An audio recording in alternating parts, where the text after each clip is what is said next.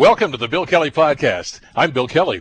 Well, vaccinations in Ontario's long-term care homes have prevented hundreds of COVID-19 deaths and thousands of infections.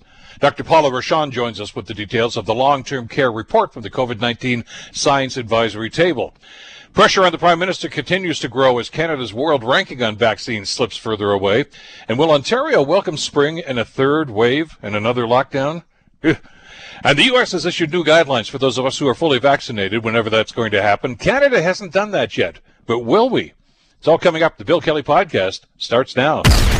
Today on The Bill Kelly Show on 900 CHML. Let's get right down to it and talk about vaccinations and similar things, because there was a report that was just released that indicates that vaccinations here in Ontario's long-term care homes have actually prevented hundreds of COVID-19 deaths and thousands of infections. Global's Brianna Carnegie says that according to the report released by the Ontario COVID-19 Science Advisory Table, things are looking pretty good. Researchers believe coronavirus vaccinations have saved lives in the long-term care sector, preventing over 600 deaths and 2,600 infections. The report from Ontario Science Advisory Table shows 8 weeks after vaccinations began, infections were reduced by 89% among LTC residents. The number of deaths dropped by 96%. Although vaccine uptake among long-term care staff is lower than expected, the report states support such as paid time off, sick leave, or transportation may be needed to help close the vaccination gap, which it calls an essential item. It also emphasizes public health measures need to be maintained until at least herd immunity is reached. Brianna Carnegie, Global News. So let's break this down and find out just what the messaging is from the data that we've got here. To do that, we're so pleased to welcome to the program Dr. Paula Rochon, a senior scientist with the Women's College Research Institute and a professor in the Department of Medicine and Institute of Health Policy Management and Evaluation at the University of Toronto. Doctor, thank you so much for the time. I'm so glad you could be with us here today. Good morning. Pleased to be with you. Let me ask you if I could, Doctor. These are encouraging numbers, obviously, when we look at the impact that the vaccination program has had on long-term care facilities. 89% fewer infections, 79% among the workers. Can we anticipate that when the rollout starts for the general population, that the successful numbers are going to be just as good as these? Well, I think you're right. This is really good news, and there hasn't been, I would say, a lot of good news for older people, and especially those in long-term care since the pandemic started, which is, just about almost exactly a year ago. Mm-hmm. It's interesting to think that, long-term care residents really represent only about 0.5% of Ontario's population, but, they have, definitely been hit so hard by this. But I think one of the things that comes out of the information that we've got here that was, based on a study that we did looking at the long-term care sector, is that this tells us that it definitely works in that long-term care sector. And importantly, as you say, the big message is we need to get this vaccine out to the older population more generally. Now, they also mentioned in the report, and I wanted to get your perspective on this as well, that this is great news about the vaccine and the efficacy of the vaccine, and we had hoped that the numbers were going to be this good. But the report goes on to say that there are other factors at play here, too, that went into the numbers that we've just talked about here, that it's not just the vaccine. There are other preventative measures, mask wearing, I guess, social distancing, and things of this nature.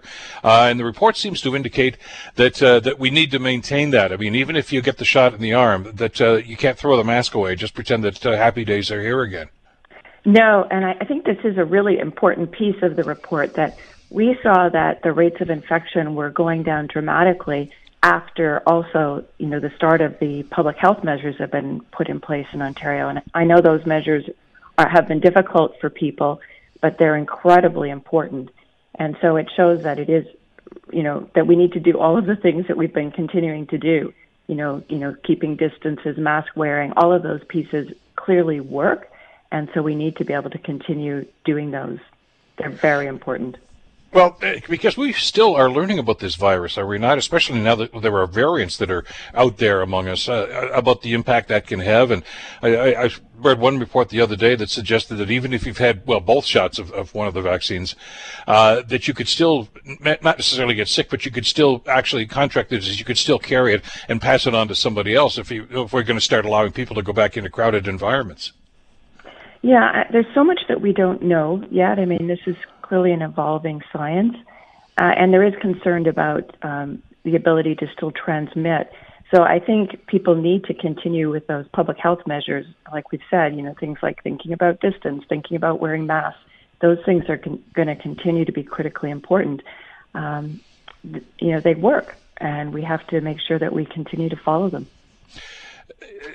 Well, some people are labeling some of these things as draconian, the lockdowns and things of this nature, but I guess we have to look at the data, and most of our political leaders, I should say, are still saying we must follow the science, and the science seems to indicate that, if we can separate people and keep them from getting close to each other, it does see there's an impact on the numbers, isn't there? There very much is, and I know these things are really hard, and I know, people, want to go back to life the way they know it, but for now, we know that these public health measures really do work. They're difficult, but people understand, I think, what they are now, and when we continue to follow them, we'll see the benefit. What have we learned from this experience? And I don't mean to talk in the past tense, because we're not out of the woods yet, certainly. But clearly, we're getting the indication now that even when we knock this virus down, and I'm hoping that's going to be sooner than later, there may well be others, not just variants on this, but, coronaviruses pop up from time to time. We kind of got caught off guard with this one. Are we going to be smarter and wiser and more prepared next time? Well, I think we have to be. I mean, we've learned a lot from this, and I think one of the things about viruses like this is they expose, what we say, the cracks in our system and where some of the inequities exist. And I think it has really, pointed out some of the concerns and the major issues that exist in long-term care that we need to be able to fix. That there'll be the kinds of things that will make it better from an infection perspective, but make it better for residents, generally. So, one of the things I think we need to think about is, when we're looking at long-term care homes, often it's large groups of people being cared for. We need to think about how do we care for people in long-term care homes in smaller groupings, groupings of like 12 individuals. That sort of thing is better from an infection control perspective, but also better from a quality of life perspective. We also have to think about, issues around shared rooms is another issue. Crowding relates to spread of infection, and we need to look at, how do we get single rooms for people and private rooms, which is what, people generally prefer. And then there's huge pieces that have come out related to the importance of the workers that are providing the care. And, how do we make sure that they, get the kind of positions that they need for their important role. They need permanent roles that have sick time associated, paid sick time associated with them.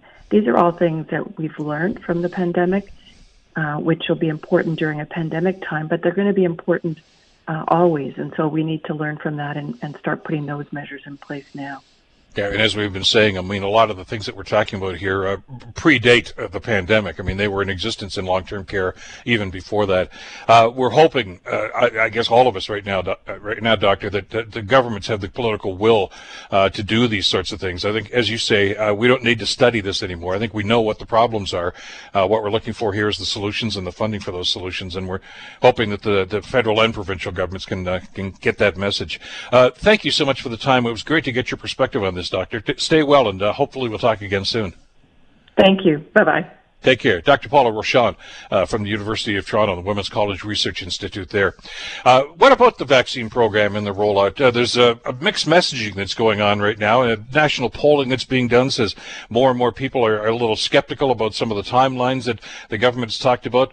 Well, let's go to the source and see if we can get the latest information on that. And we're so pleased to welcome back to the program the Federal Procurement Minister, Anita Anand, joins us on the Bill Kelly Show. Minister, thank you for the time. Glad to have you with us again.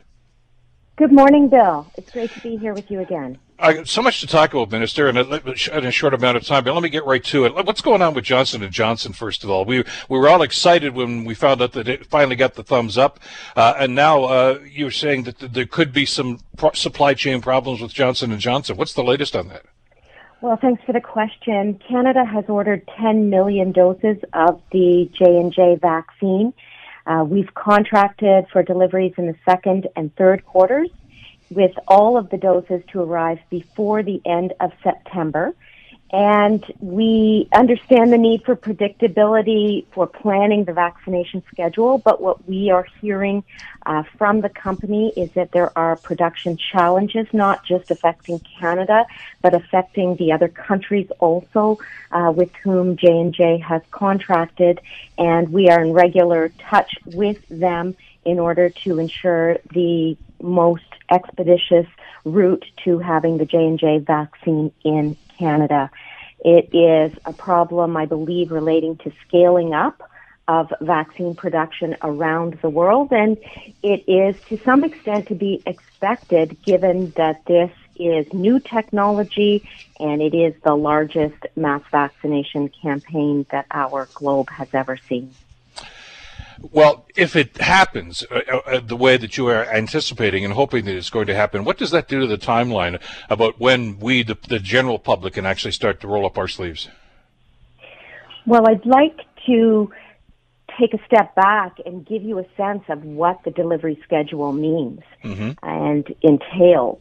By the end of this week, close to 4.5 million doses of vaccine from multiple suppliers will be in Canada, with this week's deliveries rolling out across the country already. And we are on track to receive another approximately 3.5 million by the end of this month, for a total of 8 million doses in this first quarter of 2021 alone, up from 6 million.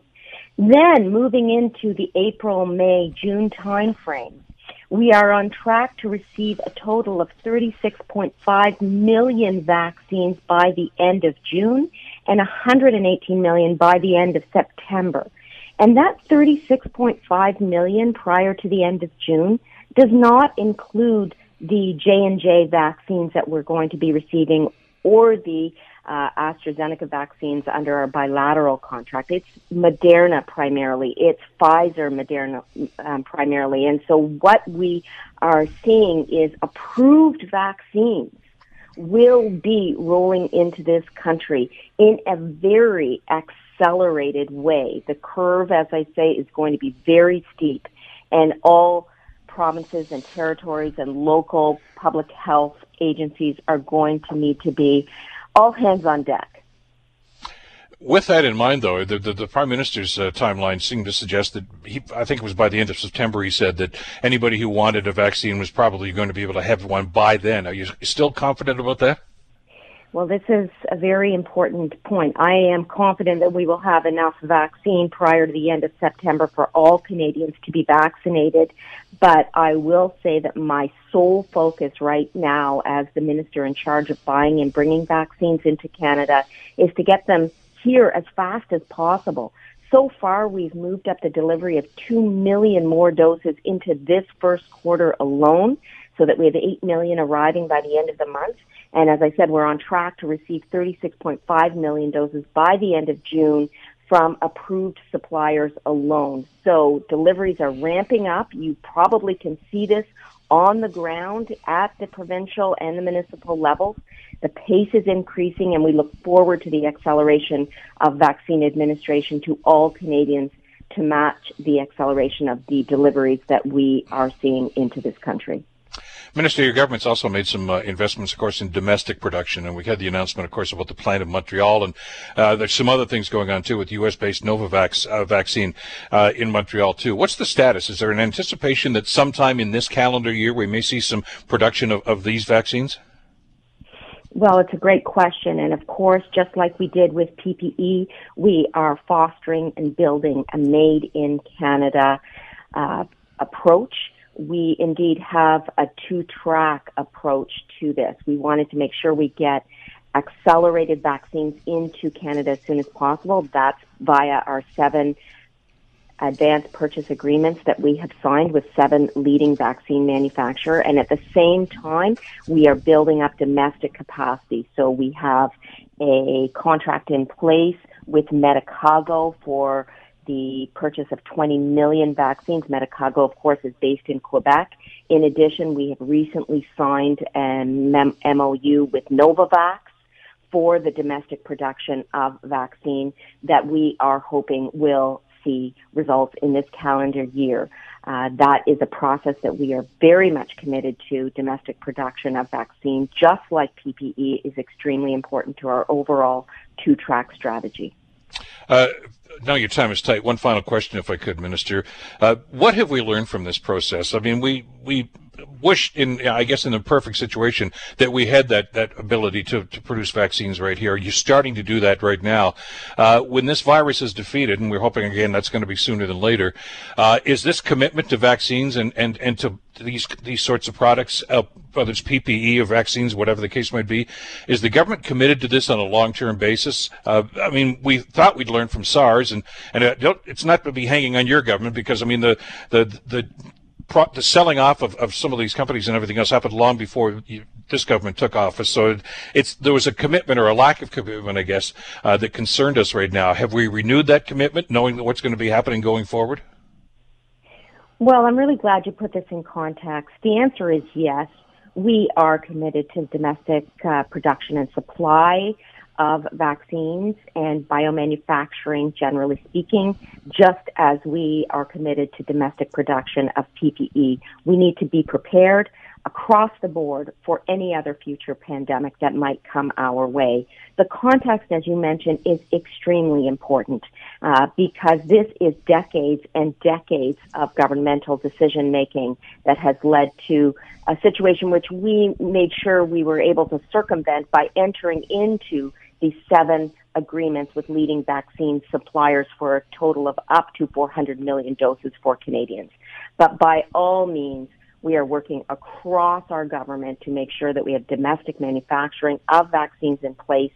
And in that respect, I'd like to give a shout out to Minister Philomena Tassi and MP Bob Bertina for their fantastic work in the government and on these issues as well. More to come on this, of course, with some announcements later on this week, we're told as well. Minister, I know your time is tight. Thanks so much for spending a few moments with us today. Well, thank you so much, and I really look forward to chatting with you again soon. Take care. Thank you. Okay, sooner than later. Federal Procurement Minister Anita Anand giving us the latest on the J&J vaccine and some of the other things that are certainly going to have an impact on the rollout.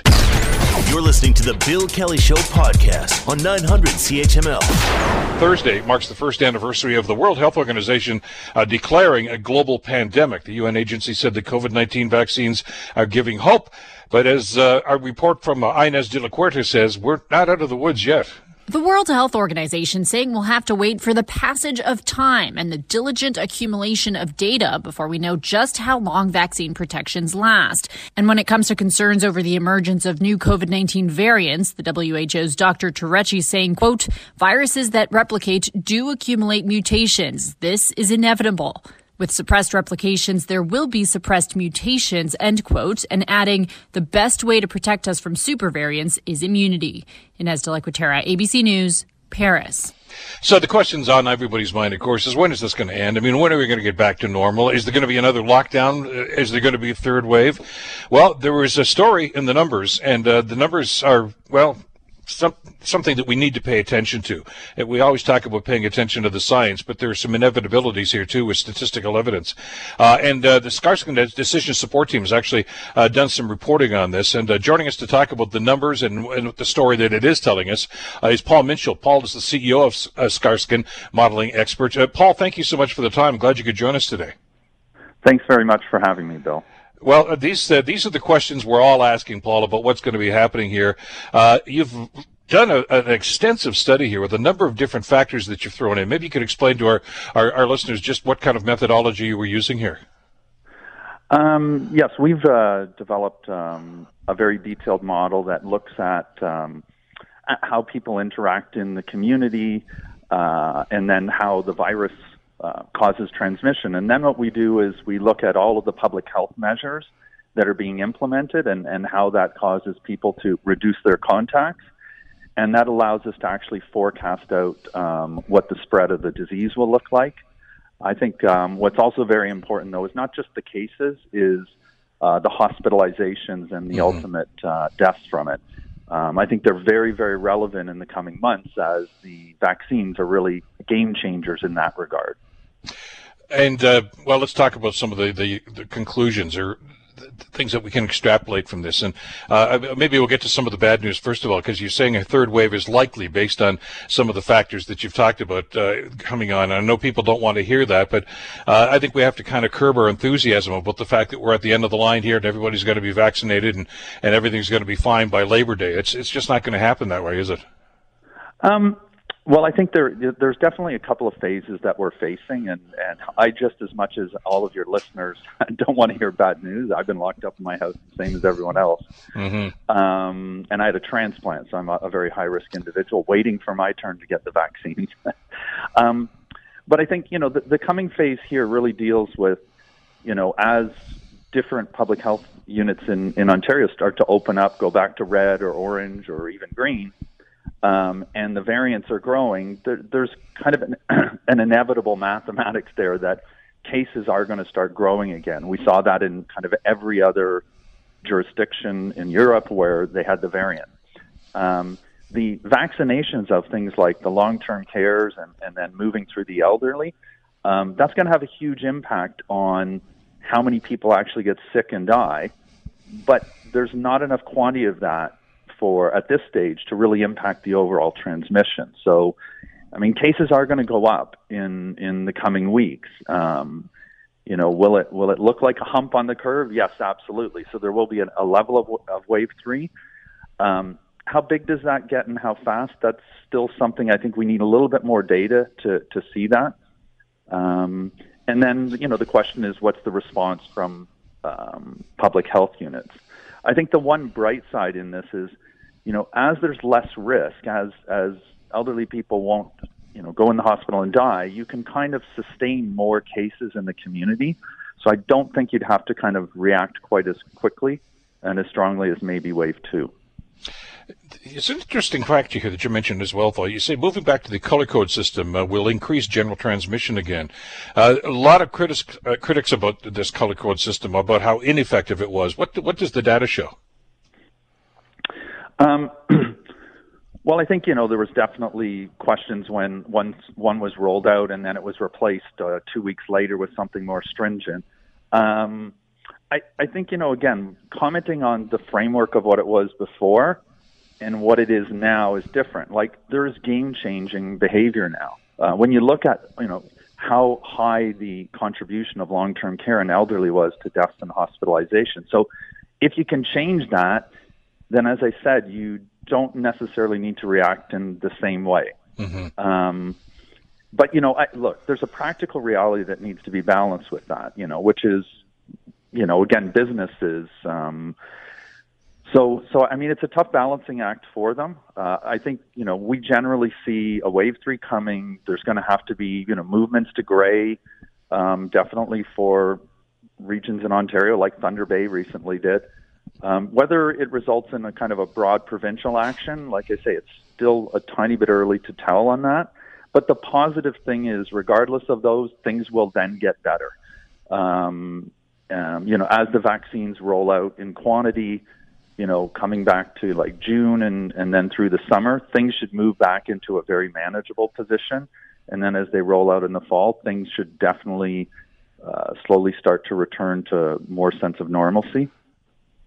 Yeah, the numbers, I'm just doing this off the top of my head, but I've been reading statistics, for a year now, I guess, Paul, just like you have. I think long-term care residents, I think, are 1% of the population, and they account for, 85%, I think it was, of the deaths because of COVID-19. So you're right, if that number comes down, then everybody's number is going to come down, but that doesn't necessarily mean that the virus is going to stop spreading. It just may not be as impactful. Yeah, absolutely. And that's why I say, if you're, if your listeners are in the Hamilton area, you maybe were used to a certain amount of cases that were occurring there. That same amount of cases in March and April does not carry the same amount of risk to it. And so you kind of need to adjust your expectations a little bit. You talked about the possibility of a lockdown, too, as you look at some of the data here right now. And of course, partial or full, we don't really know. And these are political decisions, of course. So we're not quite sure how the government's going to respond to this. If there is a third wave and those numbers start to creep up, and by the way, as you mentioned, in some jurisdictions that's already started. Hamilton's had some concern about their numbers over the last little while, last couple of weeks, I guess, right now, too. But then we're going to get back into the debate, Paul, about whether or not lockdowns are effective. And can you have a lockdown in Toronto and not in Hamilton? Are people just going to gravitate and say, well, I'm still going out for dinner, I'm just going to go down the road a while to get there too, which doesn't really help with the process of what's going on. Other jurisdictions, of course, in the past have used total lockdowns. How can the government respond to this in an effective fashion? Because there's a mindset right now that we've just about got this thing beat, and if that's going to be the dominant line of thinking, I guess, when decisions are going to be made politically, we could be inviting, well, a third wave of significant value. Yeah, and as I said, the risk is going down, but the transmission risk of the new variants is very high, and so I think the one thing is, generally the way we assess it is there's probably going to be a little bit more consistent behavior. Like, there's no real reason why the variants aren't going to cause acceleration in a lot of the jurisdictions. And again, definitely this concept of, I've locked down, Halton but not Peel or whatever, that there's no doubt that the cross region travel does have an impact on increasing transmission in the area that's not locked down. I think for bigger action to happen, like again at the provincial level, you're going to need to see really significant, concerning growth happening. And although that's possible, it's not materializing yet. But I still bring a lot of hope that, whatever pain I think we need to go through in the next 2 to 3 months, there is very much optimism after that. Well, because we saw what happened last summer, and I know you've included that in your report here, that, when the weather gets nicer, we're outside more, and we're not clustered inside homes all the time. We saw the numbers go down last summer, and you put that fact on the table, plus the vaccination rollout, which is starting, not as fast as we'd like, but it is starting. That's obviously going to be something on that side of the ledger that's going to probably, get us a little closer to where we want to be. Yeah, absolutely. I think, so I think there's optimism that, I think the only risk again is, and as one of your sound bites earlier in the session talked about, is the growth of the variants. So could other variants develop that again have an impact on the vaccines? I mean, the experts have said yes. I mean, the one thing I would bring is a sense of confidence, though. We've worked in the life sciences industry for 20 years, so I think at this stage, all of those major life sciences companies, the Pfizers and so on, they have a really strong bead on this now. And so I think if we do, see any challenges, I think they'll probably rise to the occasion and be able to deal with it efficiently.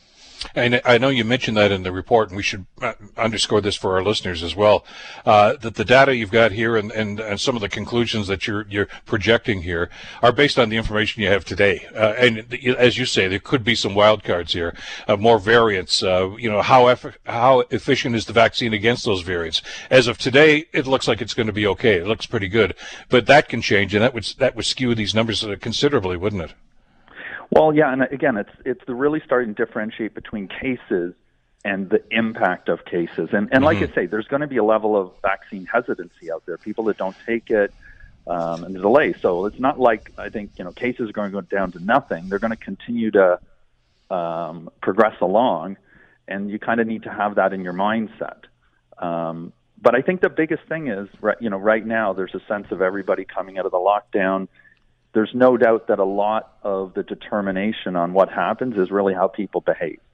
And that's something we're following very closely in the mobility data, looking at how quickly do people kind of get back to it. And I think the biggest risk is if they get back to too much normal in the next 30 days, then that's going to lead to, faster transmission. So again, I think we all need to be a little bit patient just for a little bit longer, and then there's really truly light at the end of the tunnel. I was just talking about wild cards a second ago, Paul, and certainly human behavior, I think, is one of those wild cards, isn't it? But I mean, you and your company have been doing this for many, many years now, and based on that experience, is it fair to say that how we responded to lockdowns, for instance, last summer, is probably the way we'd respond this spring or summer if we have to go through another one? There's going to be, as you say, some people that just aren't going to pay any attention to it. But by and large, we tend to play by the rules. I would say yes. I mean, when we're doing our modeling right now, no, we wouldn't assume the same level of kind of responsiveness as last summer. We generally would assume there's a little bit of pandemic fatigue that's set in, and so we would, our assumptions are things won't be quite as stringently adhered to as last summer. The question is, does it get out of that range? And, is there too much sense of just going right back to full normal? Because I think you have to be realistic at this stage. Well, and therein lies the debate that's starting to fester right now about what is normal now. Is normal going to be, yes, you got your vaccination, but you still have to wear a face mask? And as you know, there's some jurisdictions, well, down in the States right now, that are suggesting that, no, after you get your vaccinations, you're fine. You can go to a restaurant, you can take your mask off, you can socialize, you can do whatever you want, which seems to run contrary to what we were told even 2-3 weeks ago. And, at this side of the border and in most jurisdictions down in the States too. And the mixed messaging, I guess, is something that I think confuses an awful lot of people.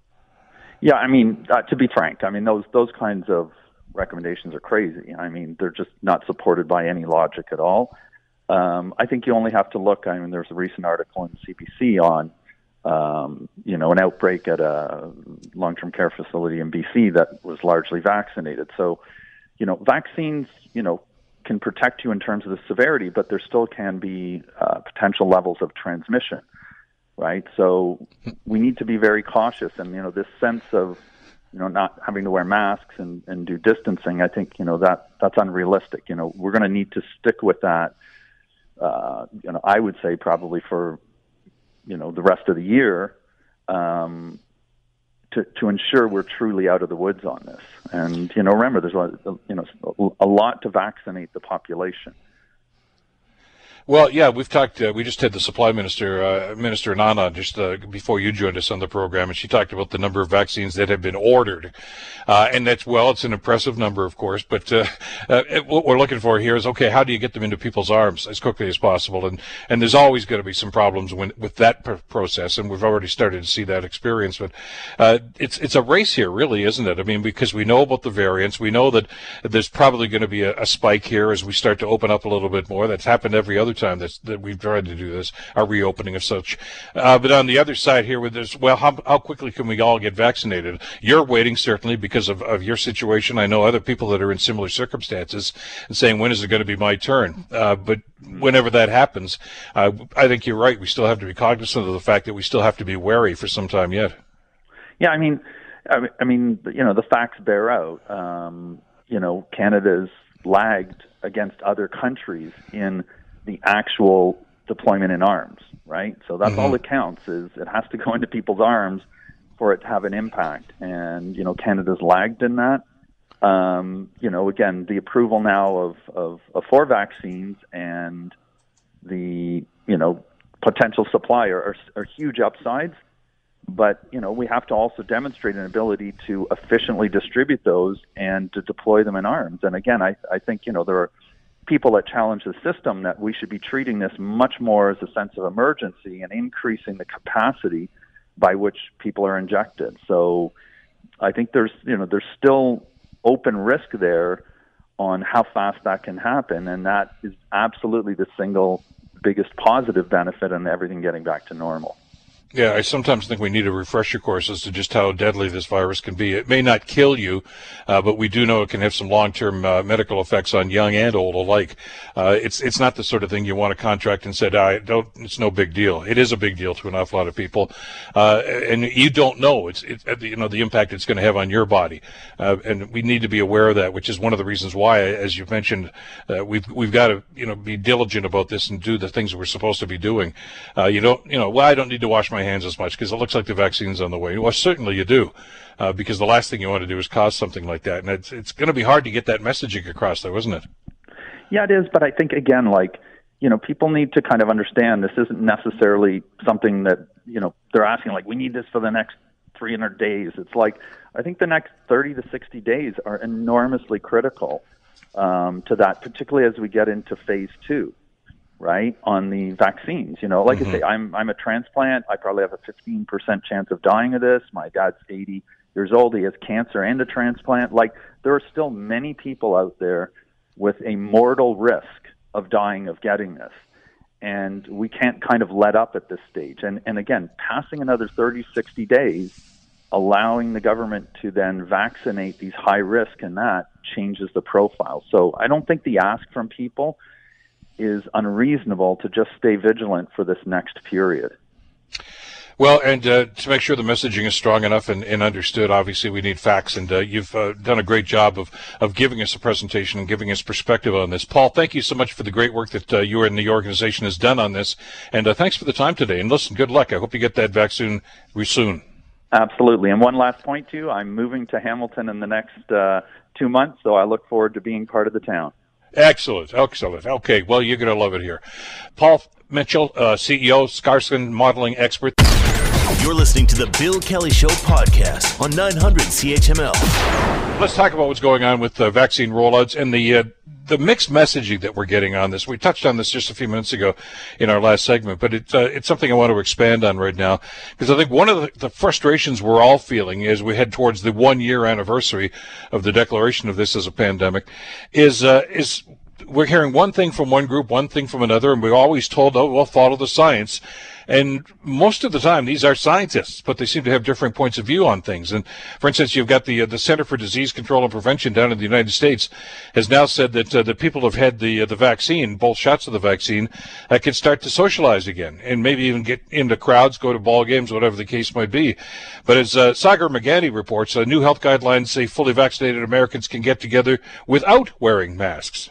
The guidance comes as more adults get vaccinated and wonder what that means, if they can visit family or shop or travel. These new recommendations are an important first step in our efforts to resume everyday activities in our communities. CDC Chief Rochelle Walensky says the guidance notes even unvaccinated people who are not high risk can gather indoors without masks with those who are vaccinated, meaning, for example, grandparents can see their grandkids. But the guidance also continues discouraging travel, which may be confusing for vaccinated Americans who now want to hit the road to see family. Sagar Magani, Washington. So how do we take all this information in, and how do we make judgments about exactly what we're going to do? I mean, it's the same virus, isn't it, down there than it is up here? Yet there seem to be different messaging from the health organizations. Maybe a better understanding of how they come to these determinations about what we should and shouldn't be doing might be helpful too. To join our conversation, so pleased to welcome to the program Barry Peaks, professor with the Dalai Lama School of Public Health at the University of Toronto. Professor, thank you for the time. Glad you could be here with us today. Hi, good morning. What do you make of the different messaging that's going on right now? You can't do this, you shouldn't do this, keep wearing a mask even after you're vaccinated. No, you don't need to wear a mask anymore. It's for the person who's trying to understand exactly what we're supposed to be doing, it's an awfully confusing situation. Sure. There are confusing bits to what's going on, and, over the past year, there certainly have been times when it'd be hard for people to understand the messaging. But I think actually in this case, it's pretty clear. While you noted that the virus is the same no matter where you are, the pandemic is really very different. And so the situation in the United States is such that it's not unreasonable to provide the advice that the CDC just provided about vaccinated people getting together with others unmasked. But our situation in Ontario and in Canada is very, very different. So they're able to say that in the United States because they have well over 20% vaccinated with 2 doses, and they're on the, almost 100 million doses across the country. In Canada, we are far less than that. We're around 5 or 6%, and we've still got the variants of concern that are actually on their way up there. So, we need to listen to the advice provided in our specific location because that the advice is really related to where we are in the pandemic, not just the virus itself. So we're going to see that in Canada. We're going to see that vaccinated people are going to be able to gather with others, but not for quite some time now until we're really able to see a far greater proportion vaccinated. How strong and how efficient is the vaccine? Maybe that's another one of the questions I'd love you to address, Professor. Does it make you bulletproof that you're not going to get COVID-19? You're out of the woods if you had both doses or one dose of the J&J, I guess. Well, so each one has each vaccine has a slightly different profile, but what's in common with all of them is they provide pretty much 100% protection against severe illness and death, which is really the thing where obviously everyone is most concerned about, but people don't want to get infected either. And the mRNA vaccines, Pfizer and Moderna, are around 95% as far as we've seen. The others a little bit less in the 60s and 70s, but they were actually tested and trialed under somewhat different circumstances. So, if it were myself, I would not hesitate to get whichever vaccine I was up for. But it doesn't make you bulletproof. Even the 95% still means 1 out of 20 may get the virus. And when we have the virus spreading in the community, then 1 out of 20 is a pretty big risk. When the virus is, much lower rates in the community, then 1 in 20 is not nearly as much of a risk, which is why the advice is going to differ in different areas, certainly between different countries, but also different parts of Canada. There was some concern raised a couple of weeks ago, and as we were saying earlier in the program, we're learning more about these things almost every day now as we get more data about this, but concerns that even if you were inoculated and got both shots, that you could still carry the virus and still spread it to somebody else. Yeah, that is a possibility. In other words, we haven't proven that you cannot carry it, but there's actually really good data out of Israel that you're much less likely to carry it, or even if you're carrying it, it's much lower levels and much less likely to be spread. So we're not definitively saying that you can't carry it and spread it, but I think it's very clear that it's much less likely for you to carry it and spread it. And so, that advice is going to be coming through, and that's going to be part of what we're going to see in the next month, perhaps 6 weeks to 8 weeks in terms of advice.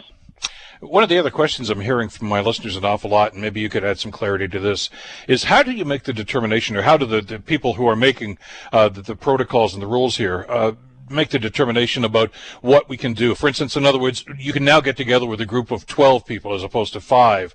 Where did the number come from? It can't be arbitrary.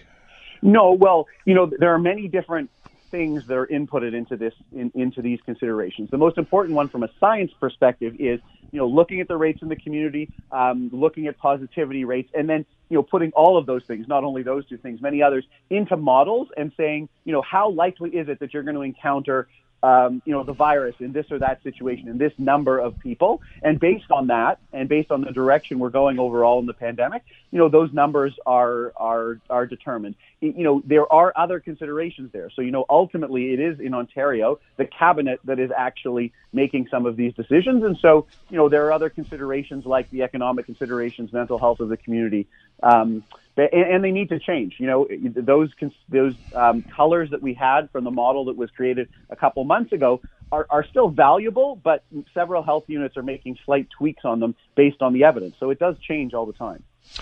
Yeah. We were told, and even in the United States where the CDC is maybe the word we should use here is relaxing some of the protocols. Dr. Walensky is still suggesting no travel. Is there a concern here about getting people together in large numbers, like on an airplane or something, or is it simply the fact that if you go from one jurisdiction to the next, you could be a carrier?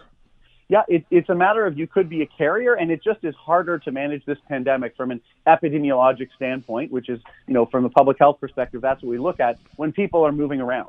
And I think, there are two elements that are really important to remember from Dr. Walensky's CDC recommendations. One was people can start gathering if they're vaccinated in very specific circumstances, but that even if you're vaccinated, when you're going out in public, you absolutely have to continue wearing a mask and physical distancing and all those other things. That's an element that was forgotten, and that is really important part of the the population perspective, the social dynamics, as opposed to what an individual can do. So with that in mind then, and the fact that we're hopefully seeing a light at the end of the tunnel here as that vaccination plan rolls out, and your point's well taken that, we're lagging behind. I know we're 40th right now, I guess, with the efficacy of our rollout program. We thought we were going to be number one, and that's just not happening.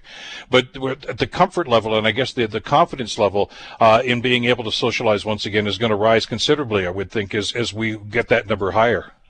Absolutely, and I'm, we're all looking forward to that. I'm personally looking forward to it, but we also have to temper that enthusiasm with the reality that these variants of concern they are increasing exactly as we said they would about 2 months ago. So right now we're looking at about 35% that are these more transmissible variants. 2 weeks ago it was half that. 2 weeks before that it was half. And so in 2 to 3 weeks from now, when it's up to 60% potentially, there is this possibility of an increase. I'm not going to call it necessarily a third wave, but a pretty significant increase where, we're going to have to look at these measures again. And I don't think at that point we're going to have enough people vaccinated to be able to avoid some of those other measures. We might have enough of the older people vaccinated so that we'd be able to prevent hospitalizations and death. So, we're in a bit of an uncertain time. So it's hopeful, but we can't let our guard down yet. Well, that's a good point because, we're looking at some of the numbers that the province released yesterday about the long-term care facility rollout, vaccine rollout, and the efficiency of that program. And it sounds wonderful. Those are very encouraging numbers. The fact that we've done what we can so far anyway to protect that element, as those other cases start to rise, what kind of an impact is that going to have? Because the most vulnerable seem to have been looked after. And as you say, it's not bulletproof. It can still happen. I mean, we have to be careful about who goes in and out of those facilities and the hygiene and all that sort of stuff that we've been following for the last year. But is it going to be a situation where we're going to see many more cases, but they're not going to be as severe? I think that, that is what we're hoping for, certainly. And we are already seeing, as you've noted, that in long-term care facilities, certainly among the residents who've been almost, universally vaccinated, some of the staff have not been vaccinated yet, so we're seeing, a couple people bringing it in here and there, but dramatically improved situation in long-term care. Now, unfortunately, in other places, I mentioned Israel already, and they've had an excellent vaccine rollout, but they are still having far more cases of COVID than we are now because it really is infecting younger people. They are less likely to get very sick, but when you have that many people getting it, you're still seeing children and younger people getting sick and some of them dying as well. So, we can open up a bit and we can be a bit more confident, but we're definitely not out of the woods yet. Let me just, if I could, swing into the concept of this herd immunity that we're shooting for with any kind of a vaccine. And there's a certain level of the population that has to be vaccinated for that to happen. And we've heard anywhere from 75 to 90%, something of those numbers. Most of us, I guess, is the best way to put this. There's a rather troubling statistic I saw yesterday, though, Professor, that suggested that 1 in 4 Americans have no intention of being vaccinated, which means that if the other 75% do, they fall below that bar. What happens when you don't have that herd immunity? Is the virus still going to be there? Is it still going to be prevalent? Yes, it will. That is going to happen. And at some point, herd immunity is going to happen because a lot of those people who don't get vaccinated are, in fact, going to become ill. But that's not something most of us are comfortable with. I think it's important to look to our neighbors to the south, but it's also important to remember they've had a different approach this whole time. They just have a higher threshold, a higher comfort with more deaths. They've had 25 times more deaths than we have, despite having only 10 times the number of the population and far more health care resources to care for those people. So, I'm hoping and I'm pretty confident that Canadians are going to take the vaccine. We've all seen, hundreds of millions of doses, 300 million doses around the world, and it is clearly safe. It is clearly working. And I'm pretty confident that Canadians are going to behave differently than Americans. We'll get vaccinated, and I'm looking forward to a much better summer. But the virus actually never goes away, though, does it? I mean, it's like the flu vaccines. I mean, there's always going to be flu every year. Can we anticipate that this coronavirus, is going to be there lurking in the background? Every virus is somewhat different, and so influenza has an ability to mutate in a somewhat different way. And it looks like our vaccines are pretty good against most of the variants that we've got so far. It really is. Like everything in this pandemic, despite the fact that we're a year into it, there are still a lot of uncertainty. So we'll just have to wait for that. But I think no matter, which scenario, the best or the worst that arises, I think it's going to be much better than the situation we've been in for the past year. So, I'm reasonably confident that even if we do have some escape variants or this virus is around for much, much longer, it's not going to have the impact on our society that it has been. I mean, I still remember as a young child, the scourge there was polio, and the vaccination was developed. We were inoculated, and polio didn't go away because I know a couple of years ago when the anti-vaxxers seemed to dominate in some jurisdictions, polio started to come back in some third world countries. So that's why I was asking. It's still there, and if we drop our guard, there could be severe consequences. Yeah, we could talk a long time about this because it is really interesting how every virus is different. Polio happens to be able to be transmitted, through fecal oral route, through sewage, and we can find it that way. But, there were a couple 100,000 people with, getting polio every year with severe consequences only, 20, 30 years ago. And now we have in the neighborhood of, 10, 20, 30 cases over the whole planet. So, it's still there. We still need to get that vaccine every year, but, nowhere near as significant impact as it has been in the past. And I think that'll be the case with COVID, although, we still have to worry about the next COVID. And there have been many over the past decade and a half since SARS, between Zika and the H1N1 flu and Ebola. So, we have to keep our guard up and invest in public health, because that's really been part of the challenge here. And again, I don't want to make an apples-to-apples comparison between the coronavirus and the flu, but we have to get an annual flu shot. I get a flu shot every year, of course, for whatever variances are going to be along. I guess I'm asking you to crystal ball a little bit. Are we going to have to be getting annual boosters about this virus as well? That is something I don't anticipate that. However, this vaccine has only been around for 4 months now, three to 4 months. And so, whether or not we have protection over a year to 2 years, we really just don't know. We're going to find out, and Ontario is going to find out earlier than others in some ways, because, we're extending that second dose over 4 months rather than just 3 weeks. And so, if we see waning immunity, then, we're going to know it. There are people studying that. But I don't anticipate that's going to happen, just because of the, the biology of the virus and the exact biology of the vaccine. I don't think that'll be the case here. Are you comfortable with that extended time space between the two shots?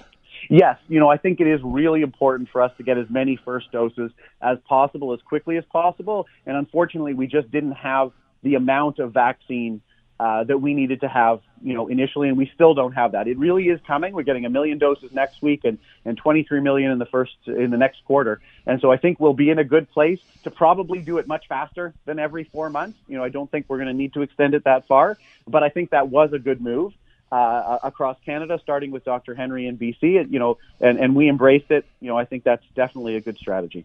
So many questions. Always great to get perspective on this. Professor, thank you so much for spending some time with us today. It's greatly appreciated. Thank you. Have a good morning. You too. Professor Barry Pakes from the Dattleline School of Public Health at the University of Toronto. Keep the questions coming, and we'll keep our experts up here and try to answer as many of them as we can as we go forward on this. The Bill Kelly Show, weekdays from 9 to noon on 900 CHML. The Bill Kelly Podcast is available on Apple Podcast, Google Podcast, or wherever you get your podcasts from. You can also listen to The Bill Kelly Show weekdays from 9 till noon on 900 CHML. I'm Bill Kelly. Thanks again for listening. And don't forget to subscribe to the podcast. It's free, so you never miss an episode. And make sure that you rate and review.